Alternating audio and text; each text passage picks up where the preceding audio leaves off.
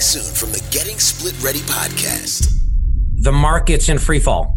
Some people are thinking about their retirements, but I know how many people pay for their divorces with things like Quadros, right? For you as a CDFA, what do you do when you're either considering divorce and the assets that you had in your mind to start a new life, maybe who knows what percentage of what they were when you were doing the mental calculus before? Or what do you do when you're in the middle of a divorce and you were paying for it with assets that aren't there anymore? So there's a lot of considerations on the financial side. By most accounts, we're looking at a recession. So the general fear of the economy right now is big. But if you're going through a divorce, that's just an added stressor.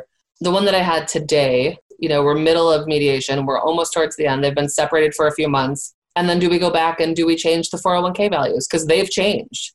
The one that I worked on today, we decided to do that because they both had retirement assets. However, if only one person has a retirement asset and the value we're using is heavily inflated versus what the value is today, there's going to be a lot of thoughts and feelings that are different on each person's part as to what we should do.